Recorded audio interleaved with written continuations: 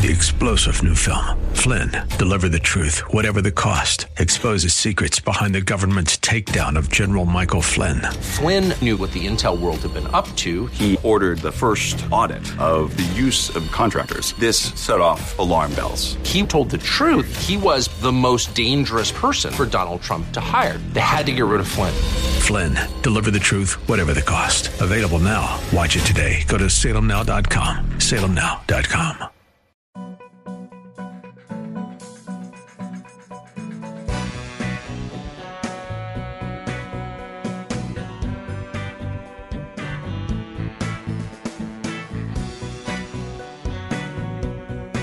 Hi, everybody. Dennis and Julie. Dennis Prager and Julie Hardman. What number is this, by the way? Do you know? I was wondering. I think it's 88. The speed of time. We were just commenting on that right before. 88 is correct. The irony is the wrong word. The interesting aspect of today is that we could speak for 4 hours. We would need perhaps a bathroom break, and then we would do another 4 hours. That is how much is on my mind, and you have a lot of stuff on your mind. Right. So, I as everyone knows, this Dennis and Julie podcast is not news-driven. We may make reference to something happening, but it's a free-for-all thought, life, us. Extravaganza. Extravaganza, that's a good term. But I have to say that the events in Israel have been consuming, and I don't let myself get consumed. I'm very even-tempered, as you well know. I've worked on it all of my life, and I remain even-tempered now. But I am watching evil of such magnitude and vast numbers of people who support that evil. That is more depressing. Right. Mm-hmm. See, there were no pro-Nazi demonstrations in the United States, around the world, Yeah. during exactly, or even in the 30s. Mm-hmm. There were Nazis, but there's a tiny element, and they were regarded by mainstream people as morally defective human beings. But here, the announcement that a nation should be destroyed, and you have this mass support for that idea. There was it's interesting, there was not a tavern, I'm thinking in British terms, using tavern. Which, by the way, we should acknowledge that we were both in London. Yes, and we will get to that, hopefully, yes. But there was a diner or some sort of restaurant in the New York area, I believe it was. And the owner put out pictures of Israeli kids who had been kidnapped. And his entire staff quit. Did you see this story? I did not, no. His entire staff quit, and a certain number of his patrons would not return. And word got out, and now he's doing better business than ever because so many people are now frequenting his restaurant. Mm-hmm. But what does that mean? I mean, what was his staff composed of? That putting pictures of kidnapped Israeli kids is morally objectionable, that you quit your job. Well, we saw that at NYU. I believe it was NYU. Could have been Columbia. But there was a university where students on their windows put up faces of the hostages, and they were torn down.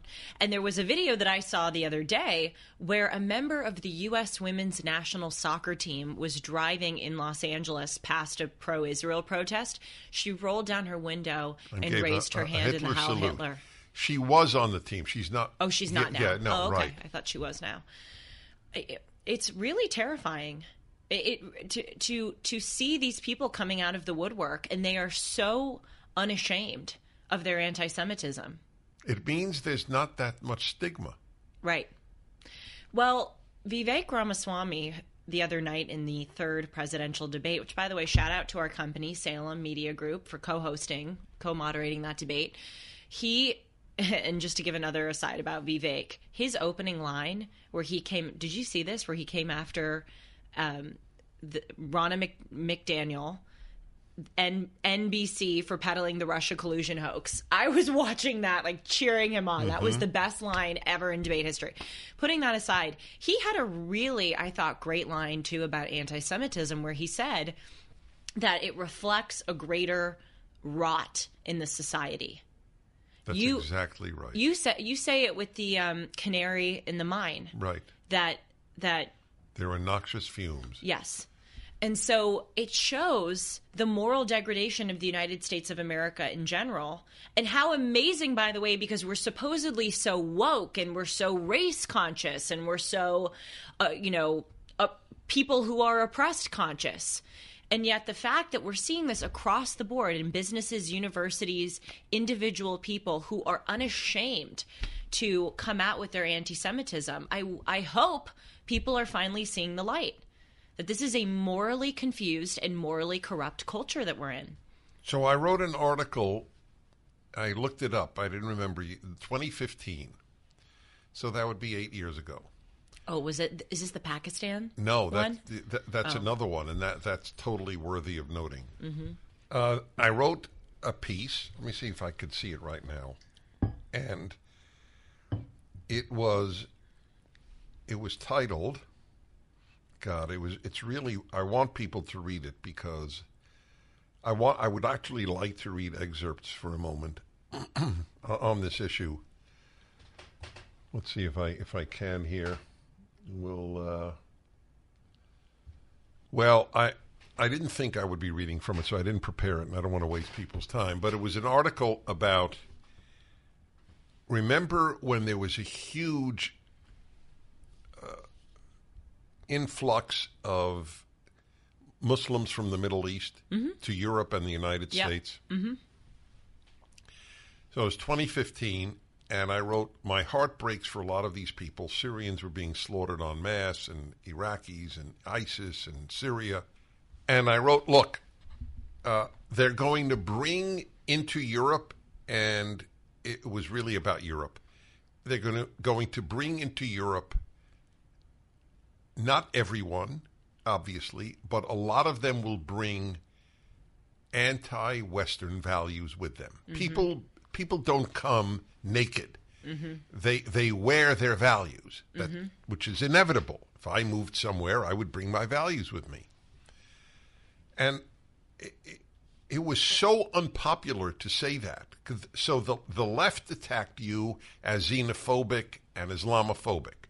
The liberals attacked you as not compassionate. Right. But I was right. A lot of these demonstrations to destroy Israel, which is what, from the river to the sea, Palestine will be free. That's what it means. Mm-hmm. It means no Israel. Okay, it would be like saying from the Atlantic to the Pacific, the United States will be free. No United States. Something else will be there. And I'm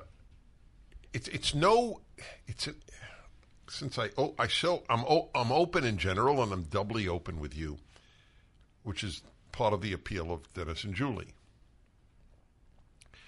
So you do this to you, and I do this to me. I ask myself, how do I feel? I know it's an odd thing. I don't mean how do I feel, obviously physically, but what am I thinking and sensing? So if you're vindicated when you were really unpopular for saying something and you're vindicated, do you feel, vindicated? And the truth is, I wish I were wrong. Right. Of course it's vindicated. I mean, this is unprecedented in the United States was so pro-Israel. It was the first country under Harry Truman to recognize Israel.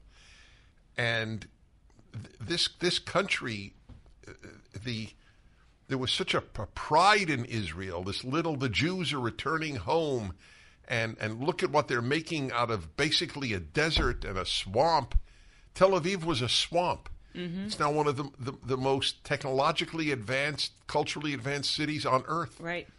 In 75 years. In 75 years. While fighting all these wars to survive. I know. And after having just gone through the Holocaust. Yes.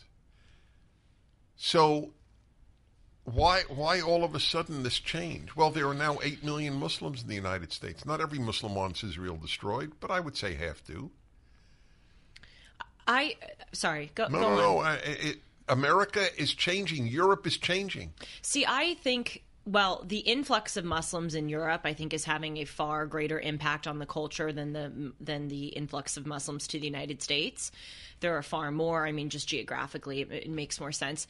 I was giving a speech at the Santa Monica Women's Republican Club recently, and someone, this was actually a few months ago. Do you ever do that where you go recently and then you realize it actually wasn't recently at all? It was a couple of months ago. It was before this Israel thing. And someone raised her hand, and it wasn't really a question. It was just more of a comment in the Q&A where she said, I think that Islam is having a lot to do with the moral confusion in the United States. And I said to her, respectfully, ma'am, I disagree with you. I would love to think that there was like an outside virus of thought. And I'm not saying all of Islam is bad. You know, you have to go through 80 million, trillion, bazillion disclaimers and qualifiers. And let's take me in good faith with what I'm about to say, okay? I wish there were an outside religion or ideology that was infecting this. This is homegrown. That's right. This is homegrown American, overwhelmingly white liberal cultural rot. And so I'd love to point the finger at other people, and there are contributing factors. I mean, obviously, communism as an ideology has come in and infected the United States. There are parts of radical Islam. I mean, I acknowledge all of that. But this is privileged, overwhelmingly white Americans, as Ben Shapiro would say, kicking themselves in the nuts and kicking their country in the nuts over and over and over. Ami Horowitz did a video, went to Columbia University, where I'll be speaking, by the way, in a couple of weeks. It'll be very interesting. Oh, my gosh. Yeah. That will be really interesting. I couldn't agree with you more. Be safe. You don't. I love you, but sometimes you don't think about that, the safety issue. Correct. You need to hire security. I'm going to get on you about that, because seeing these, I mean, the man in LA that was knocked down and killed, Paul Kessler, you have to be careful, especially you. Sorry, go on. So he attended, there were thousands at Columbia. I can't believe they were all students, but I think they were, because you couldn't get in unless you were press or a student. I asked them that. So they were all students. Oh. Vast number, like well over 1,000. And the Holocaust-like chant of "From the river to the sea" and just horrible slogans of destruction and nihilism. And so I asked him, I had no idea what he would say. I said, I'm curious, how many appeared to you to be from the Middle East, and how many appear to be white Americans? Can I guess? Yeah. 50-50. That's correct. Really, is it? Well done. That's what he said. Yeah. Which makes your point. Yes. It's I would say it's mostly white liberals. Or at least 50% white liberals.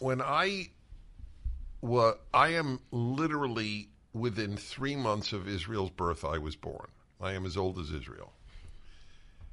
When I was 13, the most popular magazine in America was called Life magazine. You may have heard of it.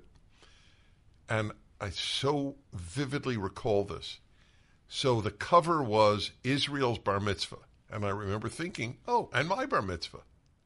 I'm having a bar mitzvah. Israel's having a bar mitzvah.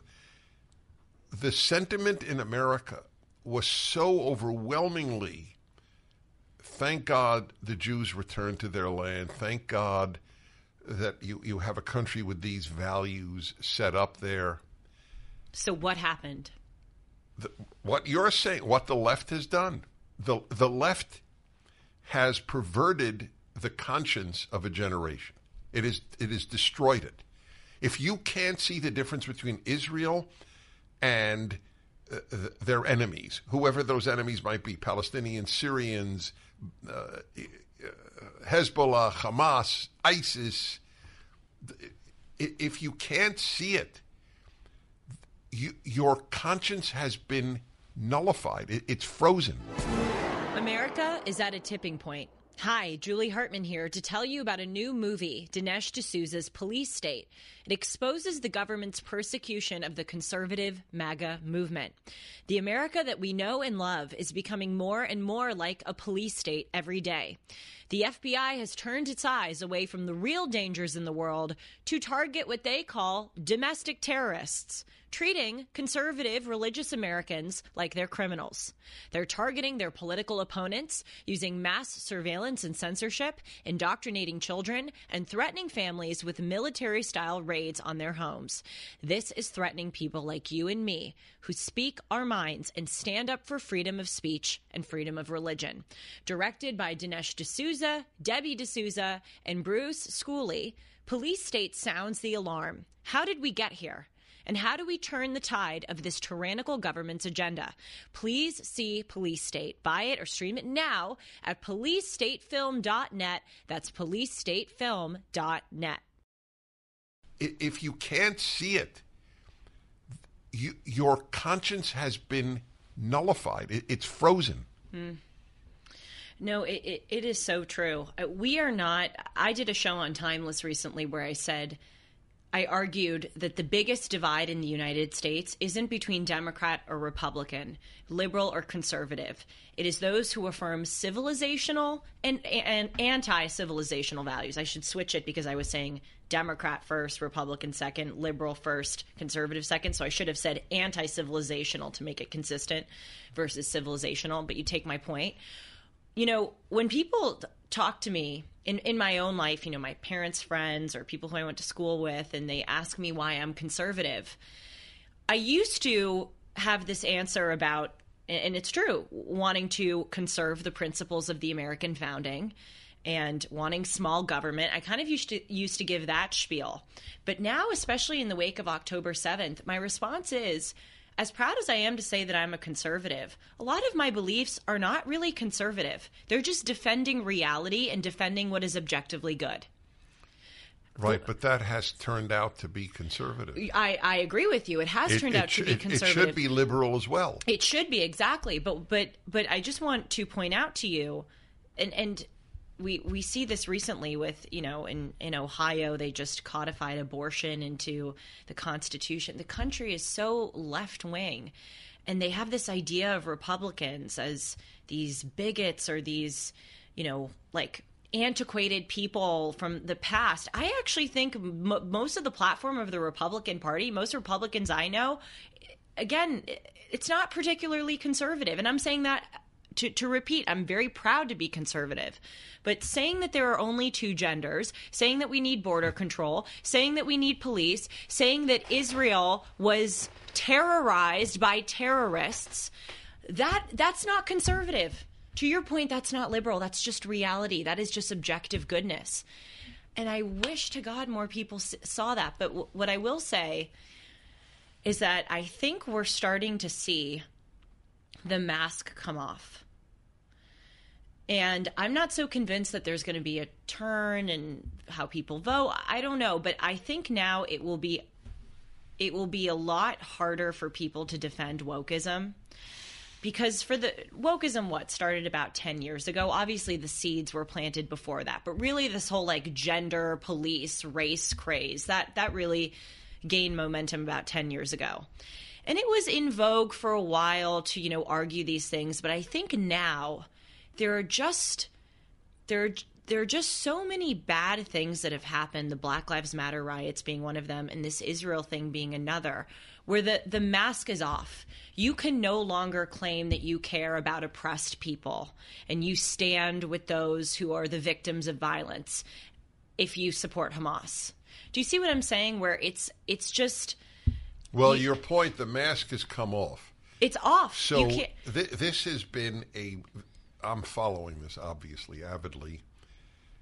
And the New York Times, the Washington Post, and LA Times had front page articles that Jewish progressives feel profoundly lonely now because all of these progressives have come out to be haters, people who favor the destruction of the only state in the world that they favor the destruction of is a Jewish state the size of New Jersey.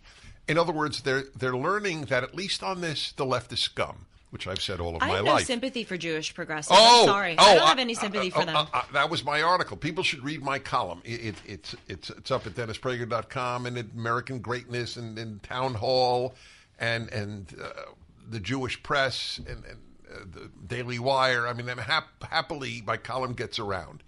And I was never so happy as this particular column.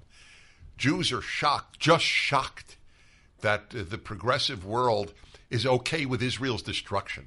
Mm-hmm. So as I said, so wait a minute. So all these years that they said that America is systemically racist, that was okay. That's exactly what I argued timeless 2 weeks ago. I did a show on this called The Pro-Israel Left. I have no sympathy for them. I'm sorry. I'm sad for that. I'm sad that this is happening. I have sympathy for Jews in general. It's okay to give kids a gender-affirming care when they're 11. I said on my show 2 weeks ago, I said, every single time that you acquiesced to an absurd demand by a college student, every time that you gave a mealy-mouthed excuse for a woke temper tantrum, you laid a brick. Oh, and I added, and every time you allowed a lie to be spread about America, moral confusion to be spread about race, gender, immigration, etc., you laid a brick in the now massive edifice of extremism and entitlement that you are so lamenting. You did this, progressive Jews and non-Jews, but frankly, I'm sorry, a lot of progressive Jews. Well, all the progressives. I have very little sympathy right now for progressive Jews. No, I'm totally on board with you. I got a call from a listener just today on the show. A longtime listener. She lives in Idaho. She's vacationing in Costa Rica in Central America. So she said, our waitress was very beautiful, and we started to talk, and I detected a slight accent, and I said, "Where are you from?" And she was hesitant. Very hesitant. To say that she's Jewish? From Israel. Oh, from Israel, yeah. Well... What other group on earth is now hesitant to say where they're from? I'll give you an example. I was on the Tube in London. I could give you two stories about the Tube that are relevant to this. But one of them... So Dennis and I recently went to London where we were at the ARC conference, which is a conference that was founded and planned by Jordan Peterson and Baroness Philippa Stroud and all these great people. And anyway, I'm just saying that to give context for why I was on the Tube in London recently, going from the conference to a dinner. And it was rush hour and the Tube was packed. And I was walking with someone from the conference to the Tube station. We got on the Tube, and he is, I'm going to butcher this, but he's head of some European coalition for Israel. And we were on the Tube, and we were talking about it, and he asked me, "Are you Jewish?" And we were like packed in there like sardines. And when he asked me this, all of these heads turned. Really? All of these heads turned, yes. And I felt, even though I'm not Jewish, I had this moment where I went, I would be so afraid to say yes right now if I were. I said to him, and I said, we should not be talking about your work with Israel on this Tube. It's just not worth it. Not now. But all these heads turned. Was it people who looked like they were from the Middle East? No, they were. It was a hodgepodge. There were some black people, white people. There were some people who looked like they were from the Middle East, but mostly it was white people. But I think they were turning to. Is he Jewish? He is Jewish, yes. Yeah. And there was I hesitate to tell this story, but when you hesitate on D&J, you go ahead and do it. Consequences be damned. But I told you and Sue this. The next day I was on the tube, and there was a Muslim man who got on, and he had a briefcase, and he put the briefcase down 2 seats from where he was sitting, and he was playing Islamic music on his phone. And it was weird. He was sitting and he put up the number 1 on his knee. I don't know what that's about. I don't know if it's like a prayer signal. I don't know. But every 5 seconds he was going, Allahu Akbar. Allahu Akbar. And I was terrified. And I was getting off at the next station. That was my station to get off. But even if that wasn't my station, I was going to get off. And I know people hearing this, I'm sure I'm going to be called an Islamophobe, and I'm sure that, they're going to be like, oh, I have so much empathy for the white girl who was afraid on the tube. But we're in a different world now. We're in a really scary world. And that was the day after there were 100,000 people in London protesting pro-Palestine. There were swastika. And I was truly afraid. And I'm not afraid to admit that I was afraid. Doesn't mean I'm afraid of all Muslims. My best friend in the entire world, is a devout Muslim man. But when a guy gets on the tube and he's saying Allahu Akbar in this world that we're living in, it really shook me. And it was interesting because everyone else on the tube... Well, they don't blame their fellow Muslims, the people who shout Allahu Akbar as they torture people. Yes. And there were other people on the tube who were looking and they were scared. Of course. And you would think... Can you imagine? This is to show you what the left has done to the conscience. This is truly one of the almost infinite number of examples. Imagine if Christians engaged in the atrocities that Muslims engage in. Imagine beheading non-Christians and screaming, Christ is King, while doing it. I did have this kind of, I guess maybe the woke people have gotten to me. I did have this kind of like, am I racist? Like thought process as this guy was sitting and whispering Allahu Akbar with the briefcase. And I'm like, am I just, do I suck? Like, is there something wrong with me? But no, this is the world that we're in now. And it is really scary. And I think by not acknowledging the radical parts of Islam, and that there are many people, not all Muslims by any means, but many people who are out to do harm, by not acknowledging that, we're allowing it to happen. And we're standing silent in the face of it. And I'm not afraid to acknowledge it. I'm scared. I'm very scared.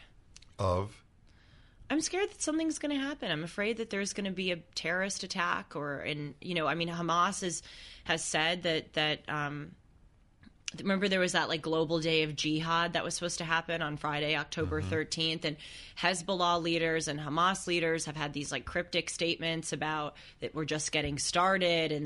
And so, yes, when I was on the tube and there was a Muslim guy who was whispering Allahu Akbar with a briefcase, given that and given the anti-Jew hatred and given the guy that was just killed on the street the other day, I was afraid.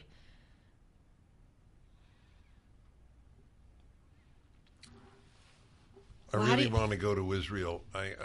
How did you, just sorry to interrupt you, how do you react to my being afraid on the tube? It's a rational response.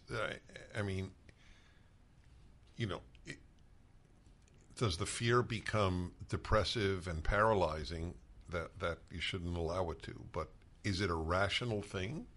Of course it is. We've had an open border since Joe Biden was elected president, and even before that to a certain extent, but certainly fully so. Mm-hmm. Are there no people from the Middle East coming in? I'll give you another example, and this was part of my fear on the tube. There was that ISIS attack in Brussels. Remember that about 2 weeks ago that killed 2 people? Anyway, just wanted to throw that out there. So many people are fearful of acknowledging their fear. And what I hope to do in telling you this tube story is to say, as you say... No, if you have it's fear, rational to then have you fear. are called Islamophobic. I know. There's no reason at all that anybody would fear any Muslim. But you know what was fascinating? You might as well fear Jews and Christians and Mormons. I mean, right. The terror coming from the Mormon community is just overwhelming. Right. And you know what was fascinating? Because I looked and everyone else on the tube looked afraid. Yeah, of course, but you can't admit it. I know, and that was the moment. But that's the left's doing. I know, and so that's why I'm admitting it. The collusion of the left and the fundamentalist Islamist is soul-crushing, is civilization-crushing.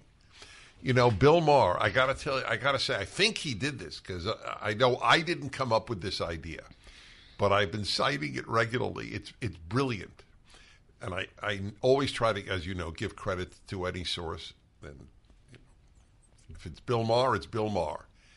Israel is accused constantly of being an outpost of Western civilization in the Middle East. Mm-hmm. And everybody assumes, yeah, well, that's a real problem. And he made the point, and I'm not quoting him directly, but he made the point, wouldn't we want Western outposts everywhere? Right. Isn't Western civilization better? Well, really? I mean, nobody thinks that. That was a brilliant point. I know. I mean, this was the point of the ARC conference that we were at, which is to say we should be proud to be members of Western civilization. And frankly, there are a lot of ways in which Western civilizational values are superior to other civilizational values. I mean, even just that one sentence is like seen as, white supremacist and but it has nothing to do with white. It has nothing to do with white. Stalin was white. He hated the West. And the whole Hitler was white. He hated the West. And that's the whole point about Western civilization. The whole point is that the values transcend race or religion. They're universal values which have allowed Western civilization to be the most diverse civilization. I want to tell you about a book that Dennis says has been one of the most influential books of his life, and it has been re-released, George Gilder's Men and Marriage. I interviewed George Gilder on my show. He's been clear about the stakes for the family since 1974. 50 years later, the need of the hour remains.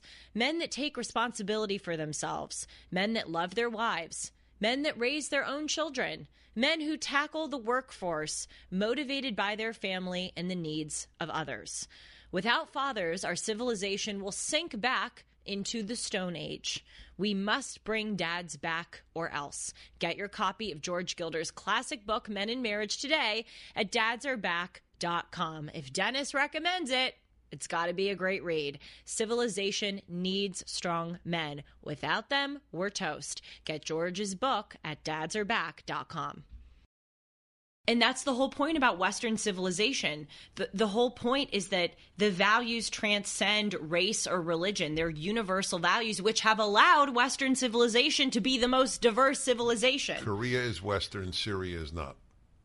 Yeah. Okay. Yes. Yes. It's a very good example. Yeah, it certainly is. South Korea. Yeah, well, that's true. Just to be precise. Well, Kamala Harris recently said the United States stands with North Korea. She meant South Korea. Oi! Oh, Kamala Harris. It'll be, God forbid there should be a terror attack, but if there is one, it'll be very interesting to see what the left's reaction is. I know. I think, will it harm President Biden? Will it harm the Democrats? Oh, no, I don't make even. People I think twice? I didn't mean it that way. No, in other words, will they say, "Oh, don't blame Muslims"? If it was clear it was Muslims who did it, okay? Mm-hmm. Will they go into their immediate defense? Well, look, given what Israel is doing in Gaza, there's bound to be an eruption because America supports Israel. Right. Will the left say that? Yes, they will. My question was, will there be any blowback on the Democratic Party because of their stances on immigration and because of the moral confusion, the anti-Israel sentiment that they've been allowed to spread? But no, I don't think there will be. It would appear that there is almost no position the Democratic Party could take leftward that would have them lose a substantial number of votes. They're protected by a whole host of things, including, as the recent off-year elections showed, abortion. Yes. Oh, gosh. Could this be many Dennis and Julie's? The issue of abortion. Go on, and then I'll give you my thoughts. No, go give me your thoughts. This is coming. I've said this a million times on this show. I get very conflicted about the issue of abortion. I'm not a pro-absolutist, and I'm not a pro-choice absolutist. You mean pro-life? You didn't say pro-life. You said I'm not a pro-absolutist, and I'm not a pro-choice. I'm not a pro-life absolutist, and I'm not a pro-choice absolutist. I would say that I lean pro-life. I definitely believe in having restrictions at a very early stage, but I don't know if I would outlaw it entirely. Putting that aside, I just wanted to make it clear that I'm speaking about this subject as someone who's on the fence. It is amazing how much this issue has come to characterize or come to inhabit such a large space in people's minds. I'm not saying that it's not an important issue, but I mean, it's not the only issue. Well, also, it's certainly not the only issue. And if I had to rank the issues that we are facing in this country, the top 10, abortion would not be in the top 10. Oh, I would put it in the top 10, but it isn't number would you? one. Yeah. Why? Because it says something about a civilization that its elite consider the human fetus to be worthless. I see. Okay. All right, that's fair. Yeah. I understand. But you would rank it as... You would rank it as an issue because of what it says about the society. Yes, because of what it says about the society. But if we just take that away, the issue of women having the right to abort a child, to me, doesn't rank that high on the list of issues right now. It doesn't. Okay, right.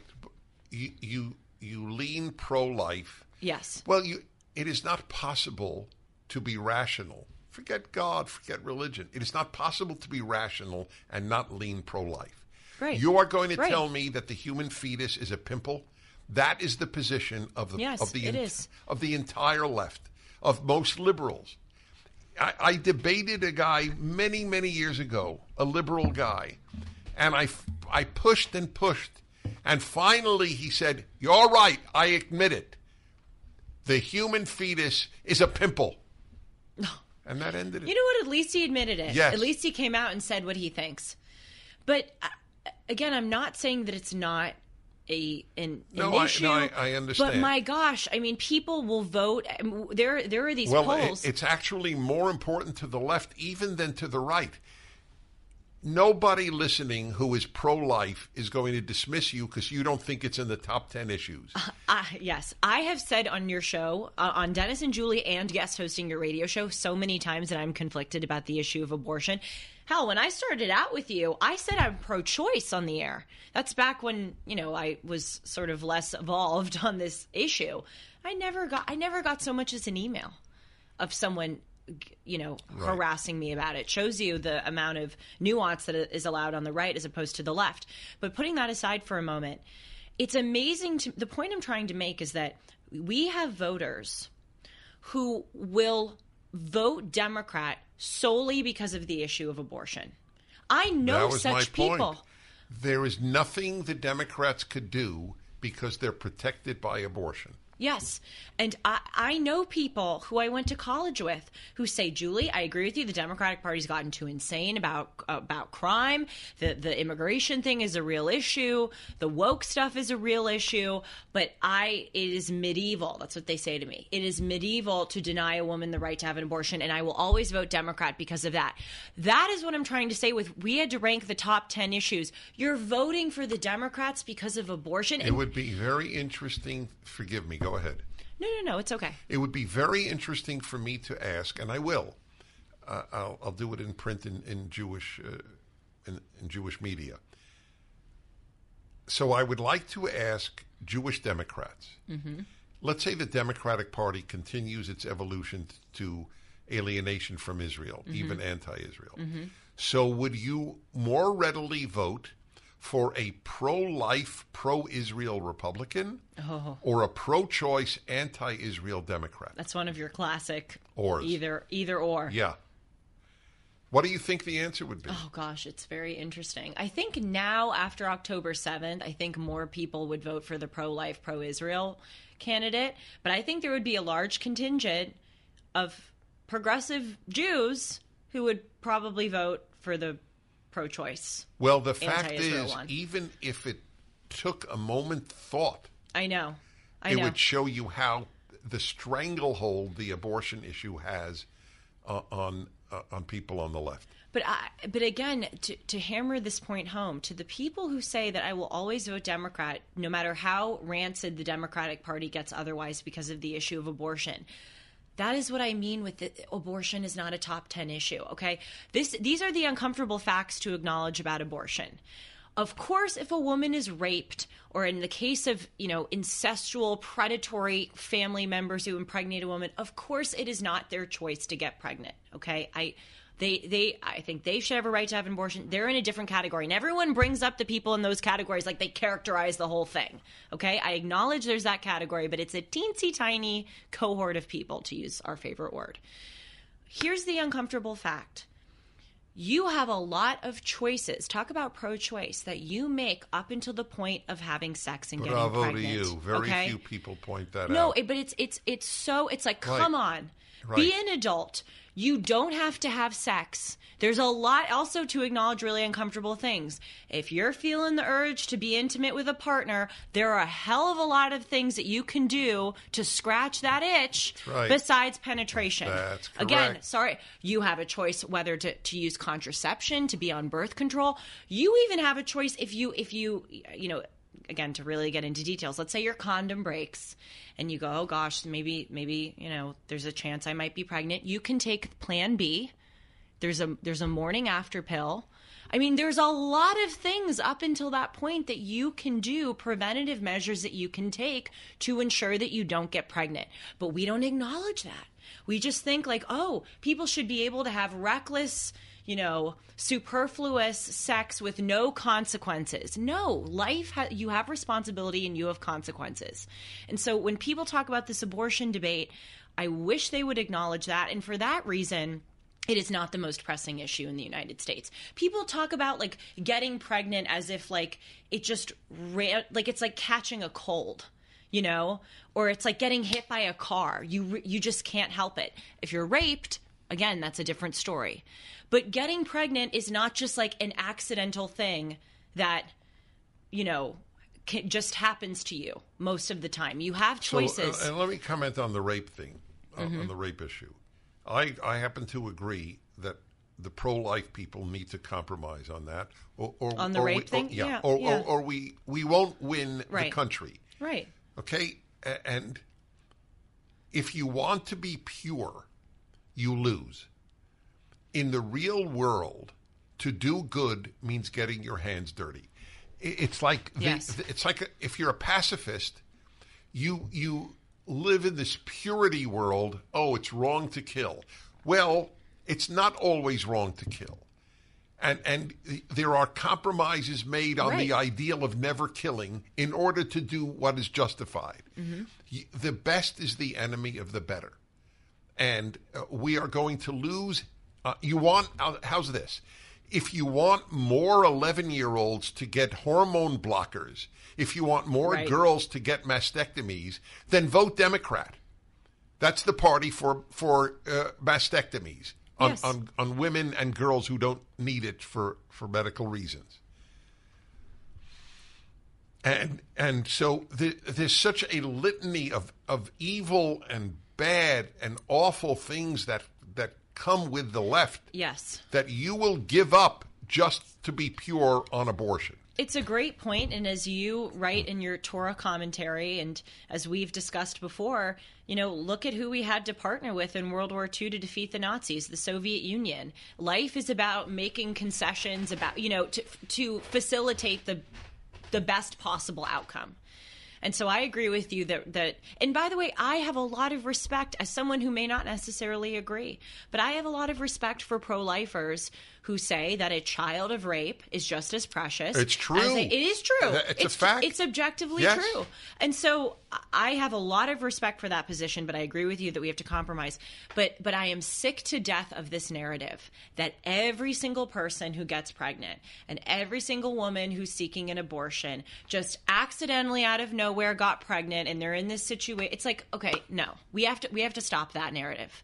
In some cases, it is true. I acknowledge that. But in most cases, you made a lot of decisions that resulted in this consequence, and you bear responsibility for your decisions. And so again, the fact that we're now in this place where people are so one-sided about abortion, one-sided, not one-sided. It sounded like I said sided. One-sided about abortion, and they will only vote on that issue amidst the debt, immigration, the crime, Israel, our national security in general, hormone blockers, the state of American public schools. Those are really morally confused people. Even if they're right about abortion, let's say they're totally right and the Republican Party is wrong. Still, if that is the one issue the Democrats are right about, that is not enough of a reason to vote for the Democrats. You said earlier that something to the effect, I don't know if I'm conservative. I mean, you do know, but... I do definitely know. Yes, but your point is well taken. It's just logic. It's just reason. So I don't know. You tell me if I've told this story on Dennis and Julie. I know I've told it, but not often. So I even remember the airport, which is amazing because I live at airports. Common sense. You've told it. Yes. All right. So in a nutshell, I meet this guy, young man, about 35 years old. Oh, I love your work. So, and he has a slight accent. I go, where are you from? He goes, Norway. I go, Norway? Are there conservatives in Norway? And he goes, I don't know if I'm conservative. I just follow what's logical. Yep. And that's right. That if you follow what's logical, if you follow reason, that's the irony. Reason doesn't suggest that the human fetus is not human. It's a perfect example. While it's true that the vast majority of people who are pro-life are religious, it is one of the handful of instances where I believe pure reason without God argues for that being human. Yes. It's only human when it is, depending on its geography. Isn't that bizarre? Yes. Oh, I'll give you a great example again from Vivek Ramaswamy, and he was citing Clarence Thomas, who was citing a case apparently where there was a pregnant woman walking down the street who was assaulted. She survived, the baby didn't. And Vivek said at the debate, again, citing Clarence Thomas, would any American think that that perpetrator doesn't deserve to be charged with a homicide? No. Right. I mean, the inconsistency is mind-blowing. It is mind-blowing. The pro-choice movement is overwhelmingly narcissism. Oh, my God. I said this on Timeless, too. I said it's the cult of self. Yes. All of these issues are the cult of self. Yes. The pronoun issue. Good. Yes. So many of these, it's me, me, me, me, me. You have to call me by my pronouns. I have the right to, have an abortion even if I participated in extramarital sex. Just a litany of issues. Non-marital, you mean? No. Did I say... You said extramarital? That's adultery. Yeah. Oh, I see. Okay. There are many reasons to buy gold and silver. Bank failures, digital currency volatility, emerging market countries trying to topple the dollar as a global reserve currency. This is Julie Hartman for AmFed Coin and Bullion, Dennis's choice for buying precious metals. If you ask AmFed owner Nick Grovich to simplify the case for precious metals, he'll tell you that when President Roosevelt recalled the gold in circulation and paid people with paper money, they received a $20 bill for a $20 gold piece. Today, that $20 bill won't even fill half of your gas tank, but the gold piece is worth about $2,000. Which would you rather own? Now, let's simplify the reasons to use AmFed coin and bullion. Nick's been in the industry for over 42 years, and he's proud of providing transparency and fair pricing to build trusted relationships. If you're interested in buying or selling, call Nick and his team at AmFed coin and bullion. 1-800-221-7694, AmericanFederal.com, AmericanFederal.com. I thought extramarital just means outside of marriage. No. That extramarital means you're married and you have it outside of your marriage. I see. Yeah. Okay. All right. But yes, there's a narcissism of right. Everyone. Don't bug me. Triggers are a narcissism. Totally. I have the right not to be offended. I mean, yes. Yeah. Student loan forgiveness, another example I gave. I don't have responsibility to pay my loans. I want to make a list of since I was your age, I knew leftism was a euphemism for narcissism. I saw it because I saw it in the left-wing students at Columbia. They were so self-centered. So self-righteous, too. Yes. And self-righteous. I grew up in a religious world where the whole thing was, are you Dennis Good? Are you doing what is right? Are you fulfilling your obligations? It was the... Do you know, I point out to people, I know biblical Hebrew rather well, as you know. Mm-hmm. There is no biblical Hebrew word for rights. Really? Only obligations. Mm. Yes, people talk about and by the way, I think that people should have health care. I'm pro-health care, but people talk about a right to health care. We don't have a right to health care. Constitutionally, we don't have a right to... Well, not only constitutionally, where does it end? Yes. If the government should pay for my health care, why should it pay for my food? Yes. And these are complicated subjects, but people talk about rights like, I have the right to have a Hershey bar every morning. No, there are some things that you don't have a right to. It would be great if you get it. You may deserve to get it. But that's different than from having a right to it. Like someone was giving a speech in North Dakota. She was like the first lesbian, like attorney general or something. Maybe not attorney general, but some politician in North Carolina. And she was giving a speech on Pride Day. And she said, every American has the right to feel seen and represented in their, own country. Every American has the right to be... A right. What does it be even seen mean? and represented. So what does that mean? If my politician looks like me? Is that argument? Yes. And she said to feel comfortable. This is a good example of the intellectual shallowness of the left. I can't think of a more shallow argument than your elected officials should look like you. I know. It doesn't. Why do I give a damn? Yes. All I want is my elected officials to do right by me. Yes. To do well by me. Or even think like me. Right. I admit that. Look like me. I know. But there was something... But they don't even mean it. Forgive me. No. They don't even mean it. Because if this is a white liberal talking, or a white liberal, or white leftist, do they want to look like a white conservative? No, That's a good point. It's palpably a lie. Does a black leftist feel represented by Clarence Thomas? They look like Clarence Thomas, but they're completely alienated. So this notion, it's just a gigantic nonsense.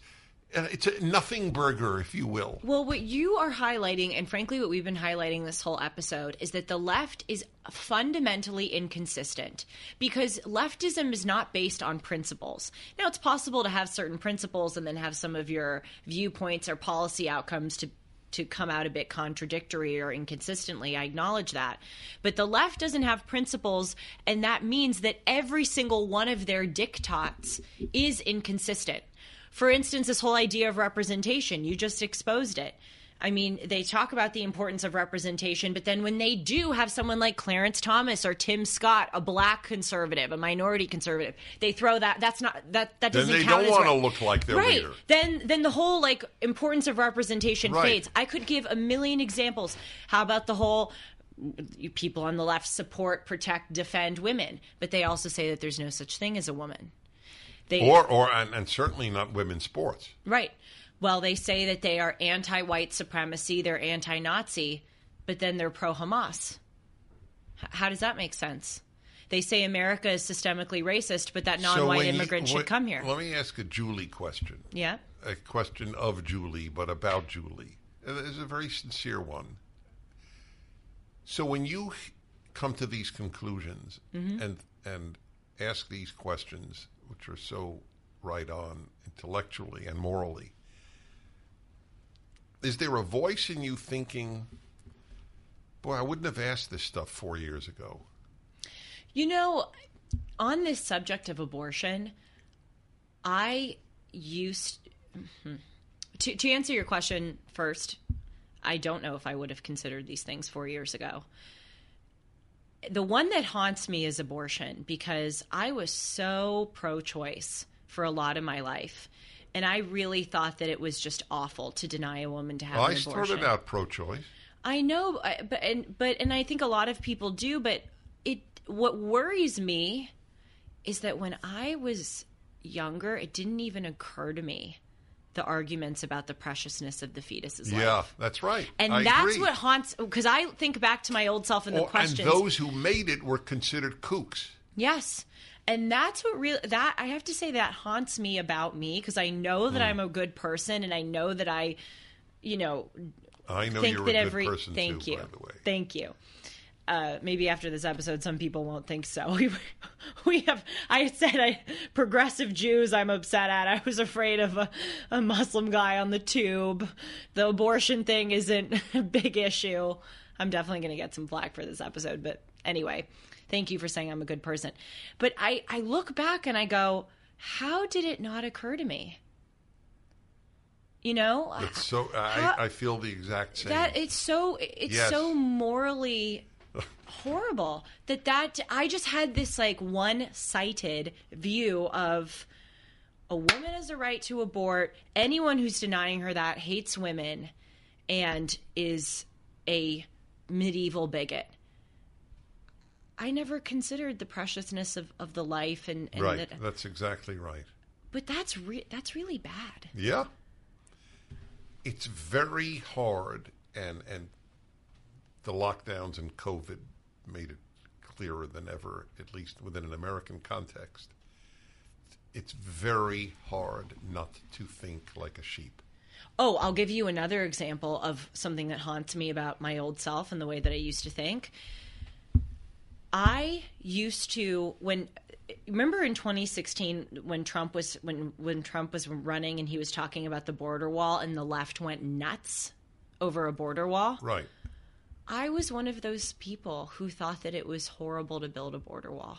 Oh, well, all right. I'm happy I asked my question. No, I remember thinking... So this is not the same Julie. No, it's not. But again, to use the same word, it haunts me about my old self because I know not to make... What did I miss? What did I miss? And I know that I was one of the better ones. I know that I was more rational and more morally attuned than a lot of other people. And I'm not saying that to sound supercilious. It's just true. And so I went, even the fact that I was, again, more rational, more morally kind of aware than others, I still fell for this stuff. I mean, I remember thinking, it is so horrible to deny these immigrants coming here. It is so horrible to build a wall. Who would do that? Why would you deny these people fleeing persecution the right to come into this country? It didn't even occur to me. Okay, you know what, Julie? Doesn't mean that you shouldn't have sympathy for those individuals, but you can't run a country if you don't have borders. That didn't occur to my peewee head, my peewee brain. Wow. That's why you didn't enter academia.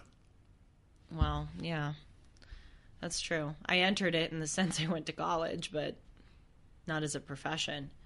But that's really a bad sign that the conservative arguments don't even occur to people.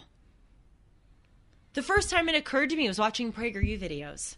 I went, oh, you're right. You do need a border to have a country. Like, oh my God. What? You said you're well on your way to white supremacy. I know. I know. But it shows what a failing of American education and just the contamination of thought that something so obvious wouldn't even occur to me. Gaza proves the need for a good wall. Oh, well, it's so funny because I remember what a big deal it was in 2016 that Trump dared to say that he would build a border wall, but now Biden's doing it and everyone's fine. Of course. Everyone's fine with it. And President Obama, when he was a senator, Chuck Schumer, when he was a senator, and, well, he's still a senator, but and Hillary Clinton, when she was a senator, all voted for a border wall in 2006. Talking about Schumer, I don't know the answer to my own question, but I know I have to read up on Amy Schumer. Are you familiar with what's going on? No. Oh, there's a lot of controversy. I think this is purely conjecture, but something to the effect, I think she's come out for Israel and has annoyed vast numbers of her friends. But I may have the story completely wrong. Maybe it's the opposite. But I think that's the way this notion of I've lost my friends, the ease with which you can lose a left-wing friend, you just have to take one position and they're gone. Mm-hmm. Oh, you're for Israel? I'm out of your life. Oh, you're for a border wall? You're out of my life. Oh, you don't think kids should be given hormone blockers? You're out of my life. And it's only on one side. It's only on one side. That's correct. So my dear friend who texted you recently, you know her, I won't say her name, but she's one of my best friends from high school, and she has been telling me that she's been posting on social media in support of Israel. She's Jewish, and there are all of these girls from my high school who have written messages, like really mean messages to her, or unfollowed and blocked her on Instagram for posting pro-Israel stuff. I'm so used to it because all these people from my high school hate me. But I've been used to that for a while. But my friend, she's like the sweetest, most non-political person, and she was posting pro-Israel stuff, and done. People at my high school just washed their hands of her. This wokeism, this rancid cultural moral confusion, I think is really pathological. I honestly think there is mental illness doused in there. If someone is so brainwashed as to think that saying there are only two genders is bigoted, if someone is so brainwashed as to cancel a friend that they've had for their entire life because that friend supports a border wall, that isn't just like radical left wing. I honest to God think that is like a pathology. That is sick. A mental illness. I rarely use sick as a substitute for evil, because right. Oh, no. I'm about to agree with you. No, but that's a really interesting point. I've made it for. That's a very good point. Well, what? We excuse evil by saying they're sick. Oh, yes. Yep. Sick was not used until the 60s. Right. It was not a euphemism for evil. Evil was evil. Whether you were sick or not, it was evil. Mm. But ironically, while that is a really important point, agreed. Mm-hmm. I'm making almost the opposite point. I do believe that there is sickness at the heart of leftism. It is not just evil that you can't see what's wrong with a man who says he's a woman competing in women's sports. If you can't see that, it transcends the collapse of your conscience. It is the collapse of your mental faculties. Yes. It is as self-evident as I can't ride a horse while in a track meet against runners. Yes. No, it really is. It is. I'll give this example, and I think Candace Owens said it. There are mentally ill people who think that they are, the example she gave was the chief of an Indian tribe, or like who think they are Jesus or think they are Gandhi. Do you support them in thinking that they're Gandhi or Jesus? Do you affirm the fact, like, yes, you are Jesus when they're clearly not Jesus? What Candace says is when you are abiding by other people's pronouns when they are clearly not that gender, you are in effect supporting their mental illness. And that is not compassionate. What you need to be doing... You can't even say it's mental illness, even though it's in the DSM-4. Yes, DSM-4 and DSM-5 as gender dysphoria. They're up to 5, yeah. Yes, they're up to 5, yes. So if you think you're the opposite sex, you're normal. You want a killer Black Friday deal? How about a free Moto G 5G phone from Pure Talk? No gimmicks, no trade-in necessary. Just sign up for Pure Talk's unlimited talk, unlimited text, and 15 gig data plan for just $35 and get the Moto G 5G phone for free. But you need to move fast because these phones will be gone by the end of the month. So if your current phone is on life support, upgrade for free with Pure Talk. Enjoy 2-day battery life, a quad pixel camera, and a whole lot more. Just dial pound 250 and say the keyword Dennis Prager to speak with Pure Talk's U.S. customer service team. They make switching so easy and will make sure you get your new phone. Remember, Pure Talk gives you America's most dependable 5G network at half the price. Dial pound 250 and say keyword Dennis Prager to claim your free Moto G 5G phone with qualifying plan from Pure Talk. So if you think you're the opposite sex, you're normal. I mean, by the way, it's not an insult. If I say somebody has bipolar disorder, am I insulting them? No, my heart goes out to them. It's actually, it is. I think it's being compassionate to say these people are clearly really mentally suffering. And the point that Candace is making, which is bold, and I take it, is that you think you're being compassionate by abiding by pronouns. And by the way, I'm speaking as someone who does abide by pronouns usually. I get conflicted about it nowadays, but in college when someone, was asking me to use pronouns that were different from what they looked like, I wasn't going to be You actually had that? Dennis, of course. No, I'm not being cute. All the time. Oh, yeah. So someone would look like a man? Yeah. And say use she when you refer to me? Well, they would look like a man, but then, they would dress like a woman and grow out their hair. And see, my answer, in 98% of cases, maybe 99%, we assume someone is a man or a woman. Right. We have every right to assume that. Right. In 1% of the cases, there are times when I would say to my wife, we're at a restaurant, I must admit, I don't know if it's a he or she, the waiter. Right. Okay, fine, that happens. So where I can't tell, and there's a badge and it says Maria, then I'll say she. If it started out as Marvin, it's none of my business. Right. I have no issue. But if you have a beard and you wear a dress, I am not calling you she. See, and Candace's point is you are affirming their mental illness instead of you think you're being compassionate, but it's actually really sad what you're doing. You're making them go in deeper to their mental illness. And look, obviously it wouldn't be your place to pull someone aside and go, hey, I think you're mentally ill. Obviously there are lines. We're not advocating that. No one is advocating that. Well, a therapist should say that. Well, of course a therapist should. But I'm saying, you just in the classroom or something. But anyway, the whole point, we got off on the transgender issue, but the whole point is about there are these pathological components, I think, of leftism. Right, that sick is as applicable often as evil. Yes. And these individuals are just not seeing reality. I mean, if they think that conservatives are white supremacists, to your point, that is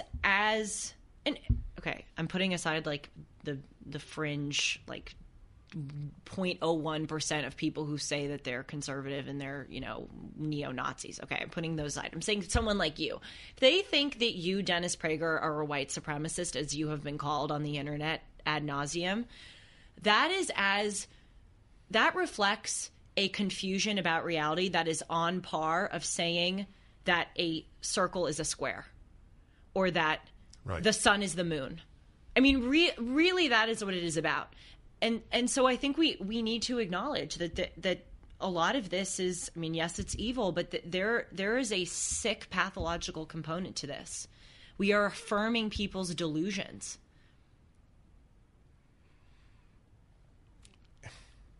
That's a very important point.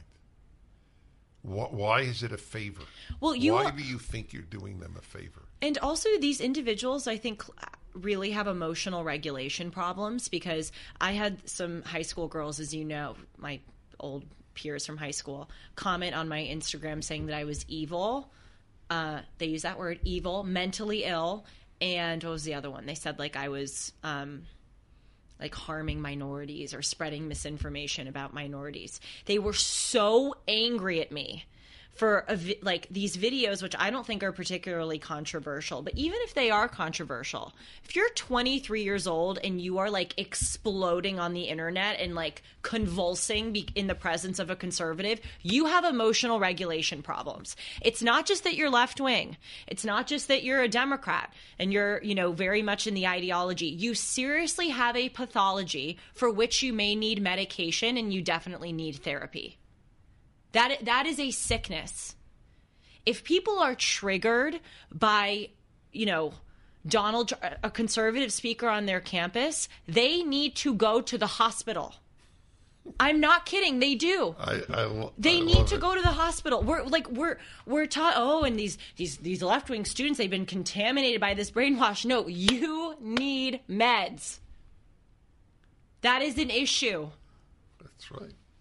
Am I wrong, Sean? We don't flip out I'm when not Joe wrong. Biden shows up. I know it's actually like I always ask people on the left, how come we don't have to say I hate Joe Biden as much as you hate Donald Trump? I don't go crazy. I would, in fact, if he entered the room, I would stand up and shake his hand because he's the president of the United States. But I hate his guts. I have utter contempt for him. I think he's an infinitely greater crook and liar than Donald Trump. Totally. And I think he's damaged this country, perhaps for generations. Nevertheless, I don't go crazy. No. And if he came to my campus, I'm not even sure I would demonstrate. I'm laughing. Let alone shout him down. Yes, because you're mentally healthy. Look, even this is, if there were a Nazi, like an avowed, what was the guy, David Duke, that ran the Ku Klux Klan?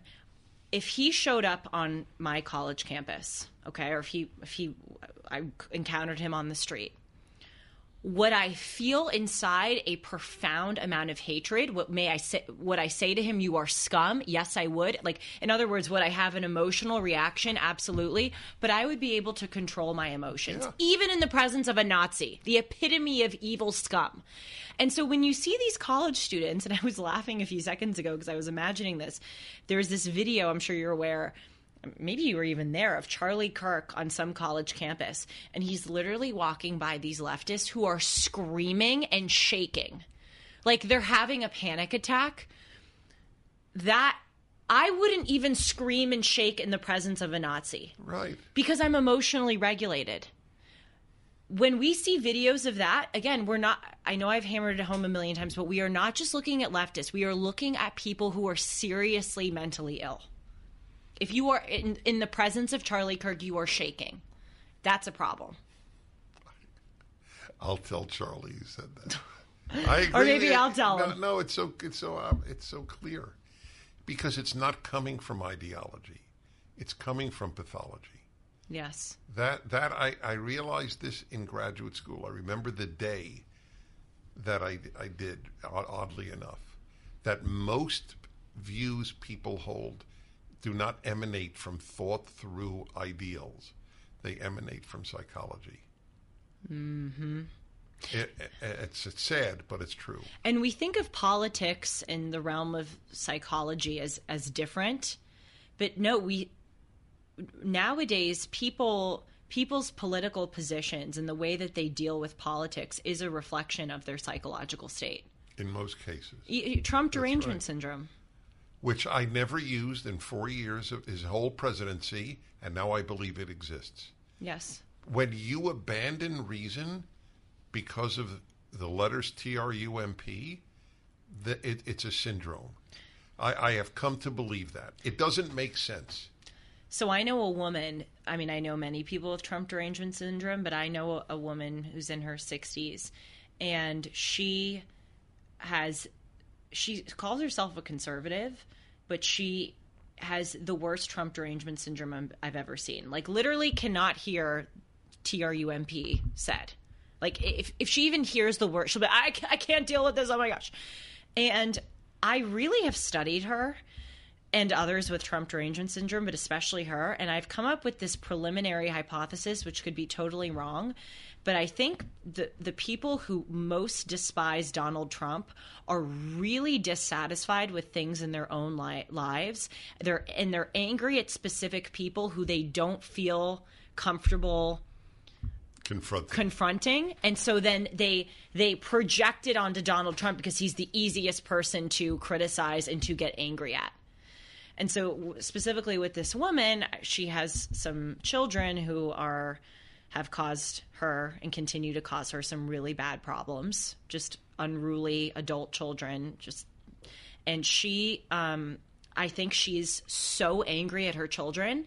I think she is so angry that her kids haven't turned out the way that she thought they would. But she can't go out in society and say, into her friends and, her colleagues at work, I am so angry that my child did this or did that. So she channels it towards Trump. Just wanted to offer that. Maybe that's part of what it is. That's why I say every happiness hour on my radio show, the happy make the world better, the unhappy make it worse. And that's a fact. If everybody were happy, you would have no Hamas, you would have no leftists, you would have liberals, you'd have conservatives, you'd have no leftists, you'd have no Nazis. I mean, isn't happy Nazi sort of an oxymoron?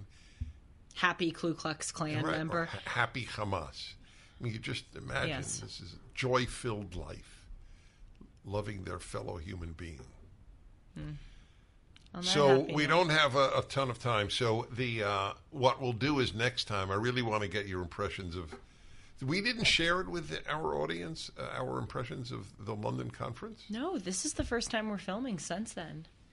Holy, that's right. I have been on a plane with Dennis Prager, everyone. First time. Can confirm he is exactly the same person on a plane as he is off a plane.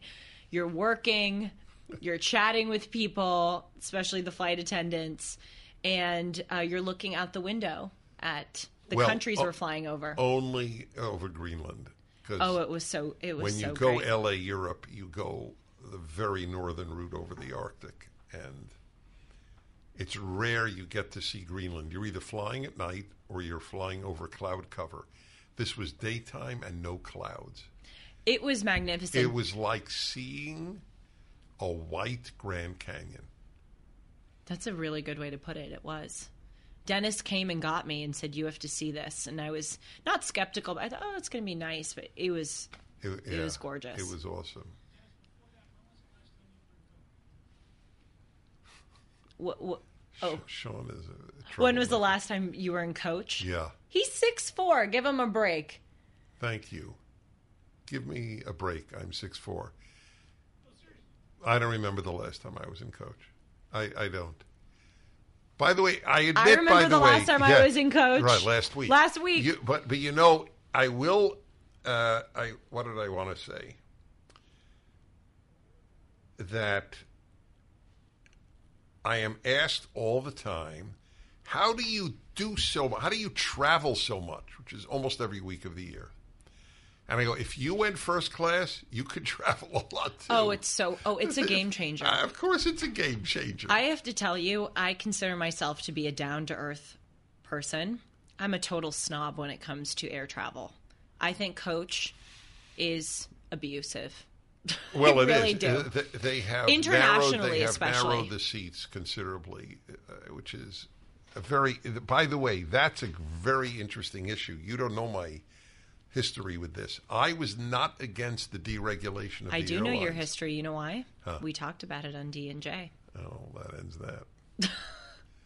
Why is he cracking up, Redbeard? Because he knows, he remembers, too. We had a whole discussion all right. about so that's planes. Another example. I think it was last week.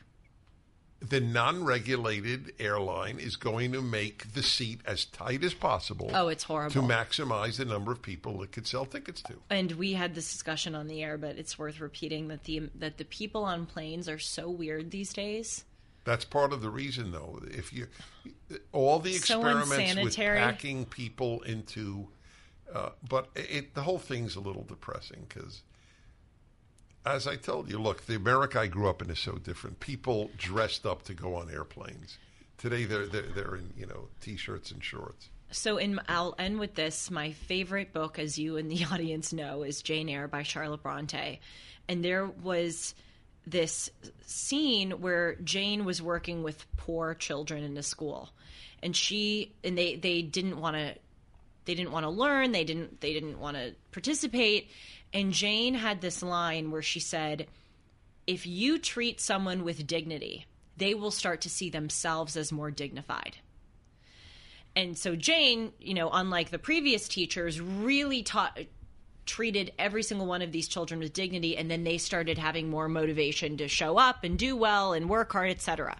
To relate it to the plane thing, when you don't treat people with dignity, when you pack them in like sardines and the seats have crumbs on them and the food is terrible if you even get it, in the bathroom, then people are going to start behaving in undignified ways. And that's why we see people being sloppy. Because I kind of get it. You're on a plane and you're like, well, it's so bad anyway. I might as well wear, sweatpants and eat my burger with my ketchup dripping down. I bet you if the plane seats were cleaner, if they were more spread out, if you felt more like you were having a luxurious travel experience, you would see a lot more people behaving politely.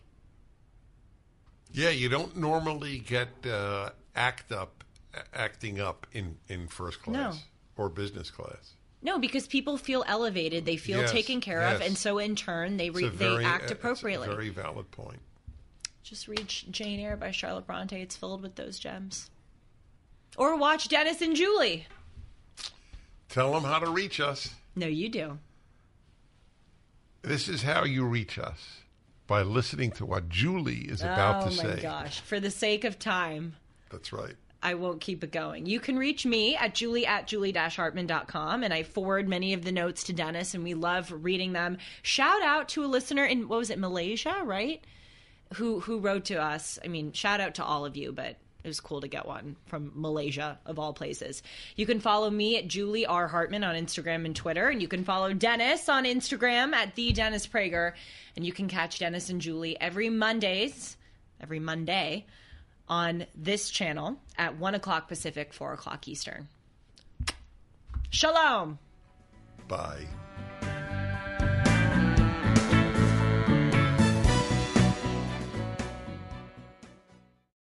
Three-star General Michael J. Flynn, head of the Pentagon Intelligence Agency, knew all the government's dirty secrets. He was one of the most respected generals in the military. Flynn knew what the intel world had been up to. He understood its funding. He ordered the first audit of the use of contractors. This set off alarm bells. The explosive new documentary, Flynn, Deliver the Truth, Whatever the Cost, uncovers the facts behind this scandal. Flynn told the truth. He was the most dangerous person for Donald Trump to hire. I find out the worst enemy that I'm going to face in my life is right here in America. They took my assessment and they wanted me to change it. And I was like, I'm not changing it. They had to get rid of Flynn. With in-depth interviews, archival footage, and never-before-seen personal records of the man behind the headlines. I just felt like I was drowning. Flynn, Deliver the Truth, Whatever the Cost. Available now. Watch it today. Go to salemnow.com. salemnow.com.